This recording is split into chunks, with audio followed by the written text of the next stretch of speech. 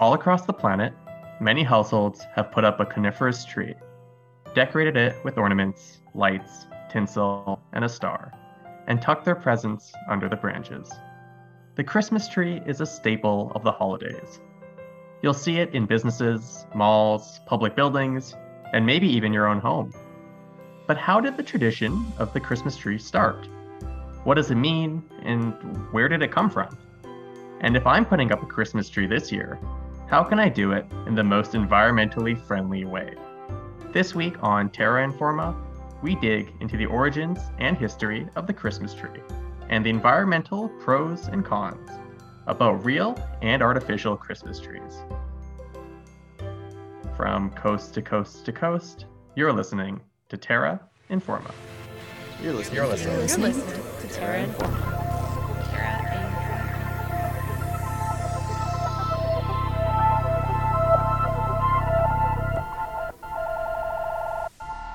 Hello and welcome to the show.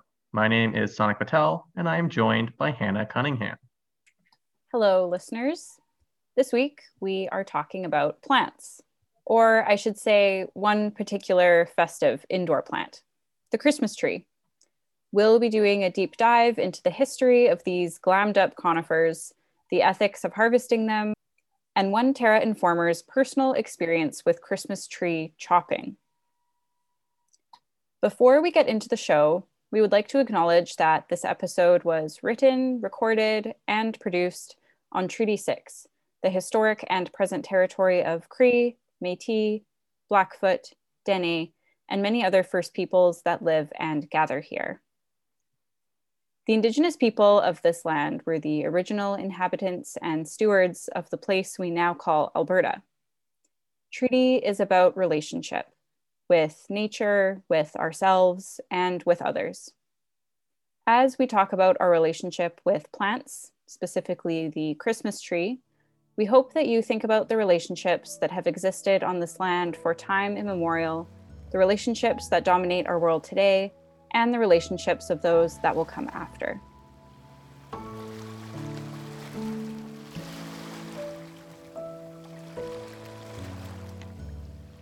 Let's talk about the Christmas tree, a tradition you have probably known about for years. But have you ever wondered where it came from? If you have, here's a brief history of the Christmas tree. Also, if you haven't wondered that, this show is not interactive. The history of the Christmas tree has very old roots, pun not intended. The tradition of Christmas trees can be considered an evolution of practices from ancient civilizations. Evergreens are plants that maintain their green foliage all year, including most conifers like pine and spruce and holly.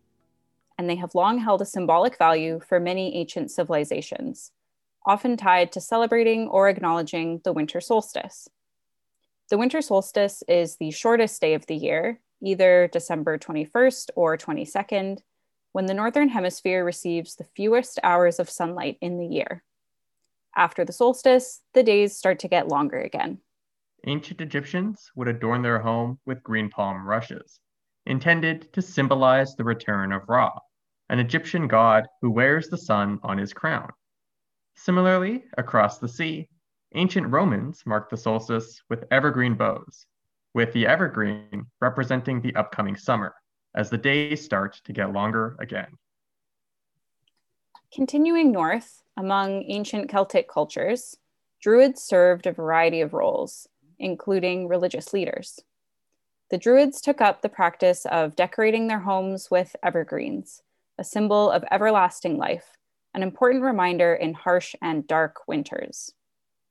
The Vikings also held the evergreens in reverence, considering them a special plant of Balder, god of the sun and child of Odin, that hasn't been featured in a Marvel movie.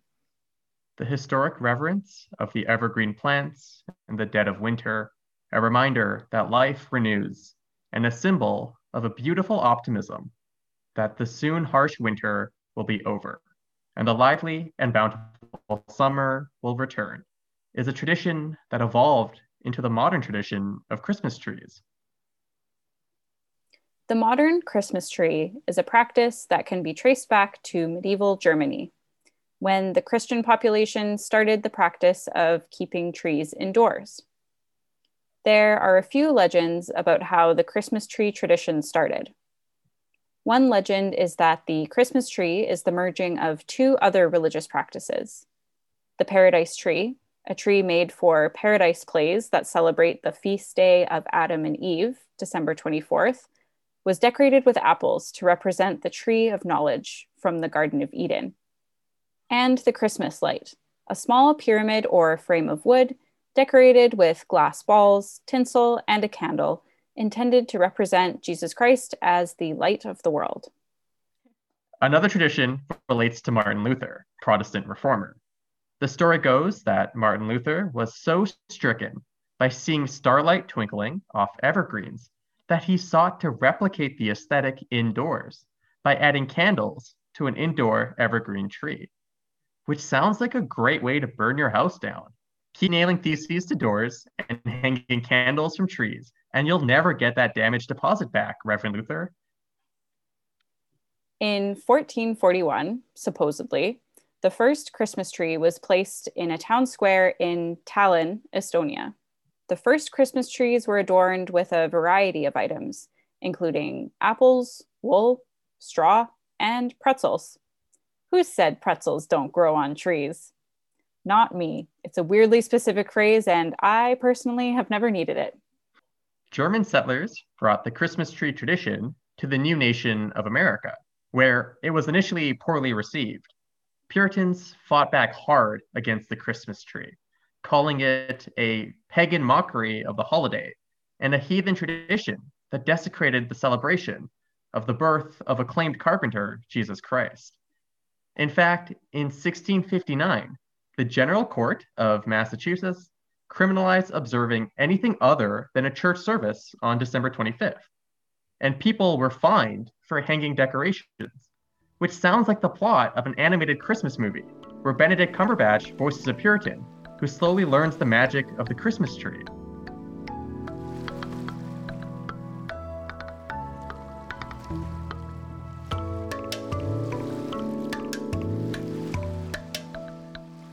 Over time, German and Irish immigrants would undermine Puritan ideals in a young America, while Christmas trees exploded in popularity after a celebrity endorsement.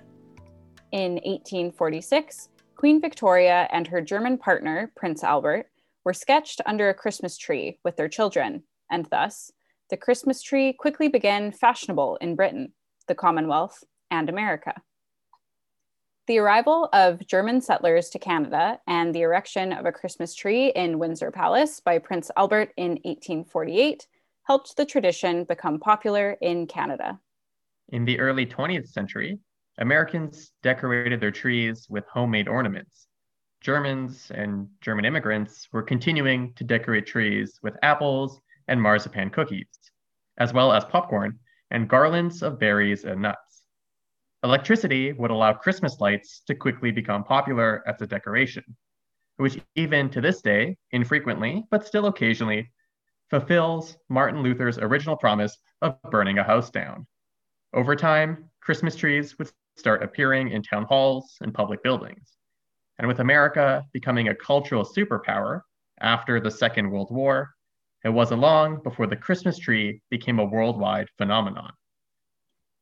Shortly after, in the late 19th century, the first Christmas tree was put up in the White House.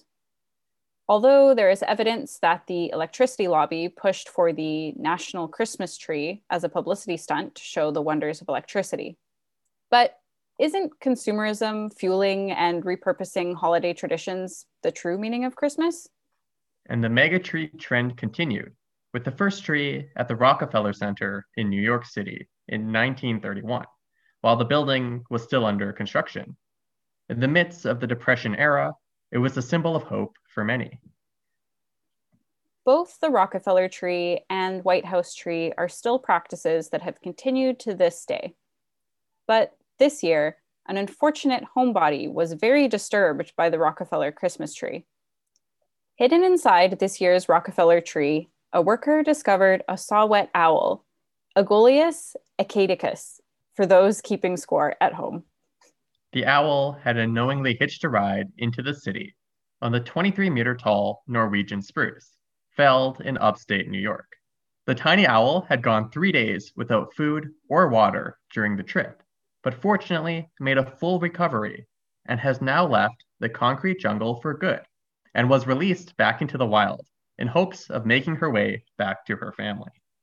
In the process, the affectionately named Rocky has become a celebrity, getting her own children's book, Rocky's Road to the Big City. My preferred Rockefeller. Eat the rich, Rocky, and cough them out in those weird little pellets. For some of us, traveling outside of the city to pick out and cut down a Christmas tree is a cherished annual tradition or a fond memory from growing up. Or it's traumatizing enough that you're sharing it on the radio many years later. Let's hear from our very own Elizabeth Dowdell on her most memorable experience of picking out a Christmas tree.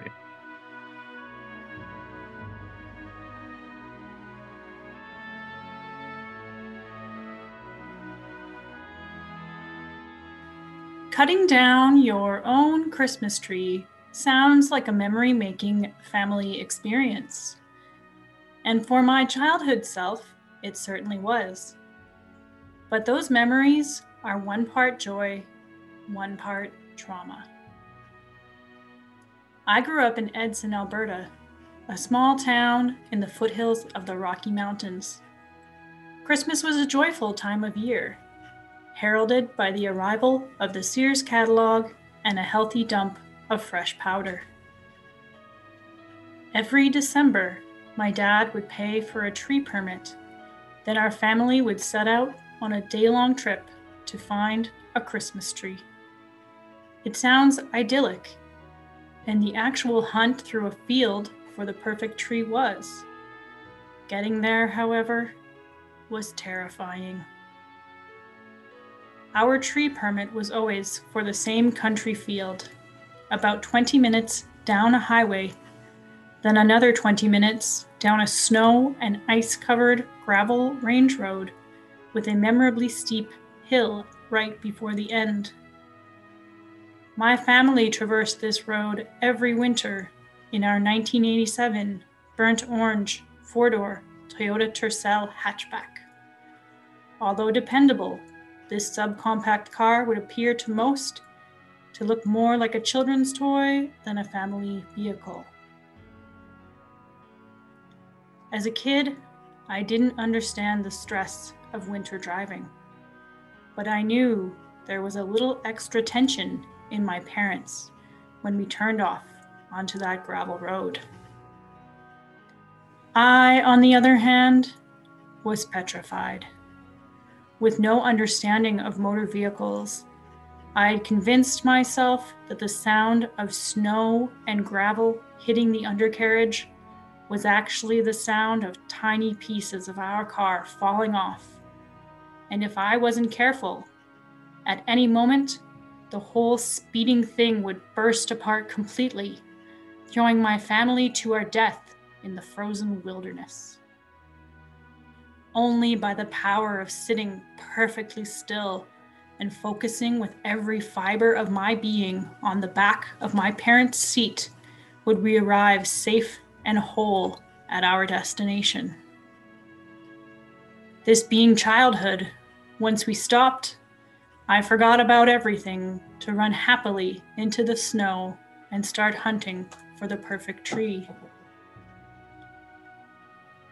I had passed the test of the icy terror hill and was rewarded with the joy of a real-life Christmas tree. All that was needed was to strap the tree to the roof of the car, drive home, not scary because I was asleep in the back seat, give the tree a shower. Yes, a shower for the tree in the bathroom. It's normal. Secure the tree in a holder with 4 tiny screws and decorate. My memories of that car ride are slightly traumatic, but the memory of decorating a real tree every year is one that I cherish. This year, I have a small artificial tree, but the ritual of setting it up, putting on lights and decorations brings me feelings of family unity and childhood wonder. This is a ritual that lets me know it's Christmas time.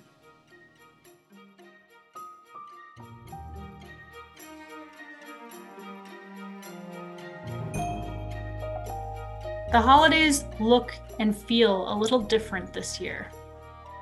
Why not really shake things up and hunt down a tree of your own? If you have never been tree hunting before, I will give you some advice from a childhood of experience. Number 1, wear a good pair of boots. The snow is always deeper than you expect. Number 2, bring both a saw and an axe. You never know when one of these tools will surprise you by breaking down in the middle of the job, in the middle of a field, alone in the middle of the wilderness. And number 3, start early.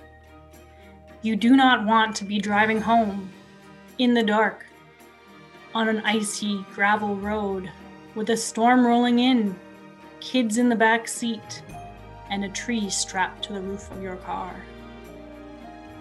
Also, this is just a personal note, but please do not choose a pine tree for your holiday decorating. You may enjoy the aesthetic of a pine tree. The smell is excellent. I admire pine trees, but in the forest. If you make the mistake of convincing the family a pine tree would be a nice change for Christmas, be prepared for your children to ridicule this decision with school drawings and family cards featuring your Christmas cactus. A juvenile pine tree does not have the fluffy and full branches that make for an ideal Christmas tree. When you choose spruce. With these words of wisdom, I wish you the best, making memories and rituals of your own this holiday season.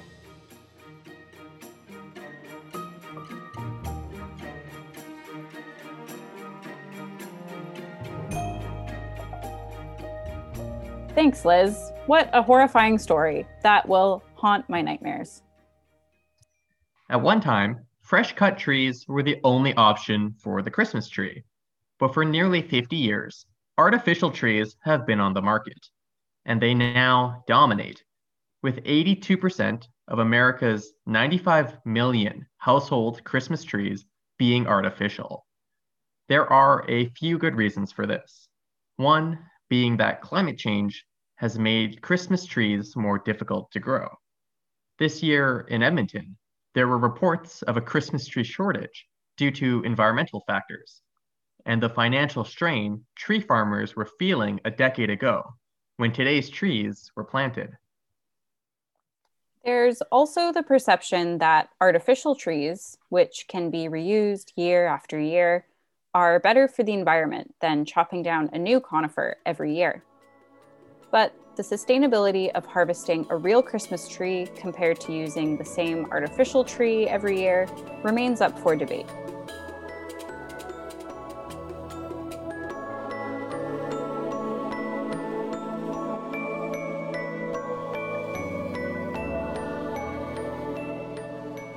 Welcome back to Terra Informa.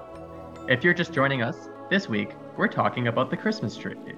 Earlier this episode, we talked about the long history of the Christmas tree and how it evolved to the tradition we know today. And now we're getting into a long-standing debate. What is the most environmentally friendly Christmas tree? So, is it better to get real or artificial trees? To answer this question, we first need to talk about how Christmas trees are grown. Modern Christmas trees are crops grown on farms for the purpose of being Christmas trees. This means that natural Christmas trees are not being taken from forests and not harming natural forest ecosystems. And while trees take about a decade to grow, trees that are harvested are quickly replaced by the next crop.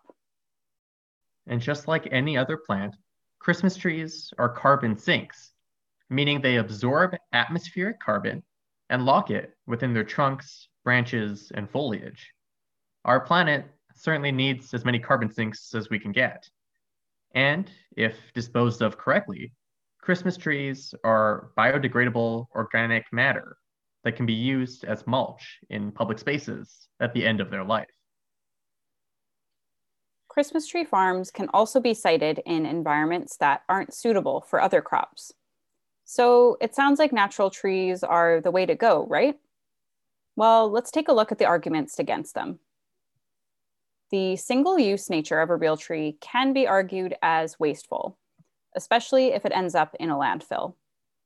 And while Christmas tree farms may be established in areas that are unsuitable to grow other crops, their footprint may displace the natural ecosystem of that place. An independent study from an environmental consulting firm, Ellipsos, raises questions around the possibility that trees actually release more carbon dioxide than they absorb in their first 20 years of life. And Christmas trees are harvested long before that. Maybe not as green as we first thought. Now, let's take a look at artificial trees. Most artificial trees are made of PVC, a synthetic plastic product, and steel. Most artificial trees on the market are produced in China and shipped over for sale. The manufacturing and transport of artificial trees is incredibly energy intensive. Some makers of artificial Christmas trees do claim to use recycled plastics in some of their tree components. But the PVC plastic that's used for most artificial trees still requires non-renewable natural resources to manufacture, and the greenhouse gas emissions of this process outweigh those associated with a real Christmas tree. But the real deciding factor on the eco-friendliness of an artificial tree, how long it can be reused. A natural tree won't last a year, so you need to get a new one every Christmas. An artificial tree can be used for many years. This means to compare the environmental impact of a natural and artificial tree, we need to compare the emissions of producing and shipping an artificial tree against the emissions of growing a tree each year, however many years the artificial tree will be reused. In order to offset the carbon impact of an artificial tree, it has to be reused for at least 8 years, or even better, more than 20 years, which may not be that unrealistic. Think about your artificial tree that has been living in your attic for the past decade. But this doesn't negate the fact that an artificial tree is not recyclable, and it will one day end up as plastic waste in a landfill. Still, at a time of the year when consumerism and air travel are at an all-time high, your artificial tree has a minimal environmental footprint compared to the millions of people jet-setting across the globe. Well, last year, anyways.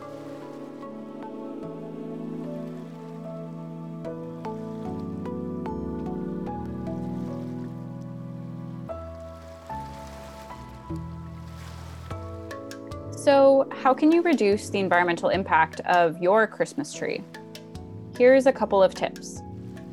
Buying real trees isn't necessarily bad. It can be a great family or solo experience going to a farm to pick one out.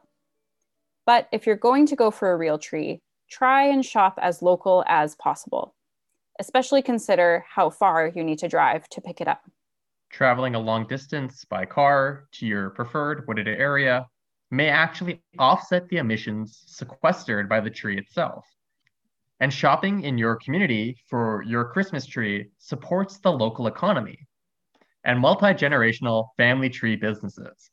And once the holidays are over, make sure you recycle your tree. Some cities collect waste trees to use as mulch.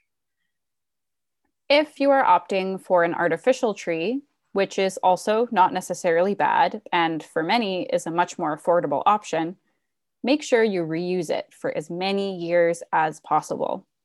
If you can, try and find one that uses recycled materials.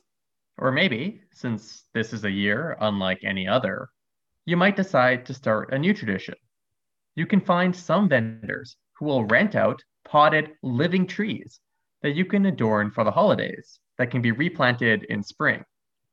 These trees are a great option for people who want a real tree, but are concerned about the environmental impact that farming and cutting down a tree causes.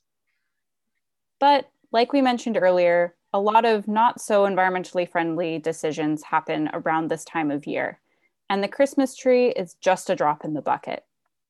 Consider things like LED indoor and outdoor lights, recycled wrapping paper, and donating to your favorite environmental charities in someone's name as a gift for ways that you can make your holiday a little bit greener.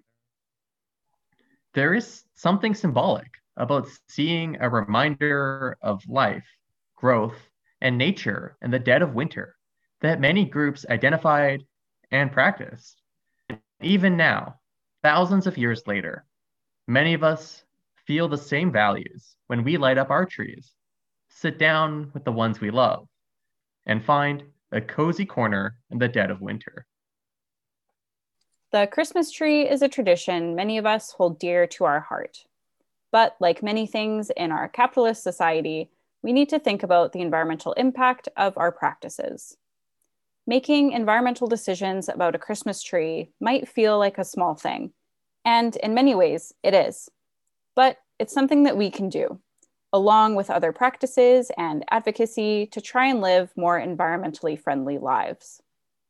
The beauty of a Christmas tree in winter is a good reminder that we rely on nature and the earth for our existence. And we need to be fighting to take good care of it.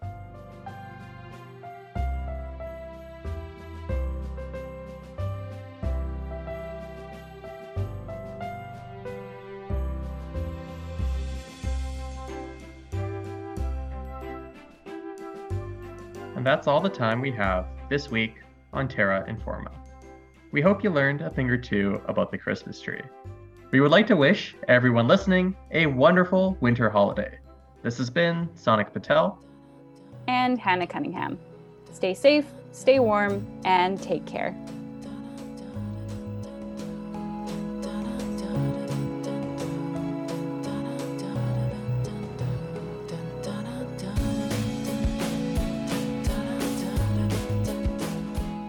Terra Informa is a production of CJSR 88.5 FM, and all of our content is created by a team of volunteers. This week's episode was written by Andrea Miller, Elizabeth Dowdell, Hannah Cunningham, and myself, Sonic Patel. If you like what you heard, check out our website, terrainforma.ca, our Facebook, or follow us on Twitter. If you're passionate about environmental news and stories, consider volunteering for Terra Informa. We're always looking for new team members. Email terra@cjsr.com and tell us a little bit about yourself. Thanks for listening. Catch you next week right here on Terra Informa.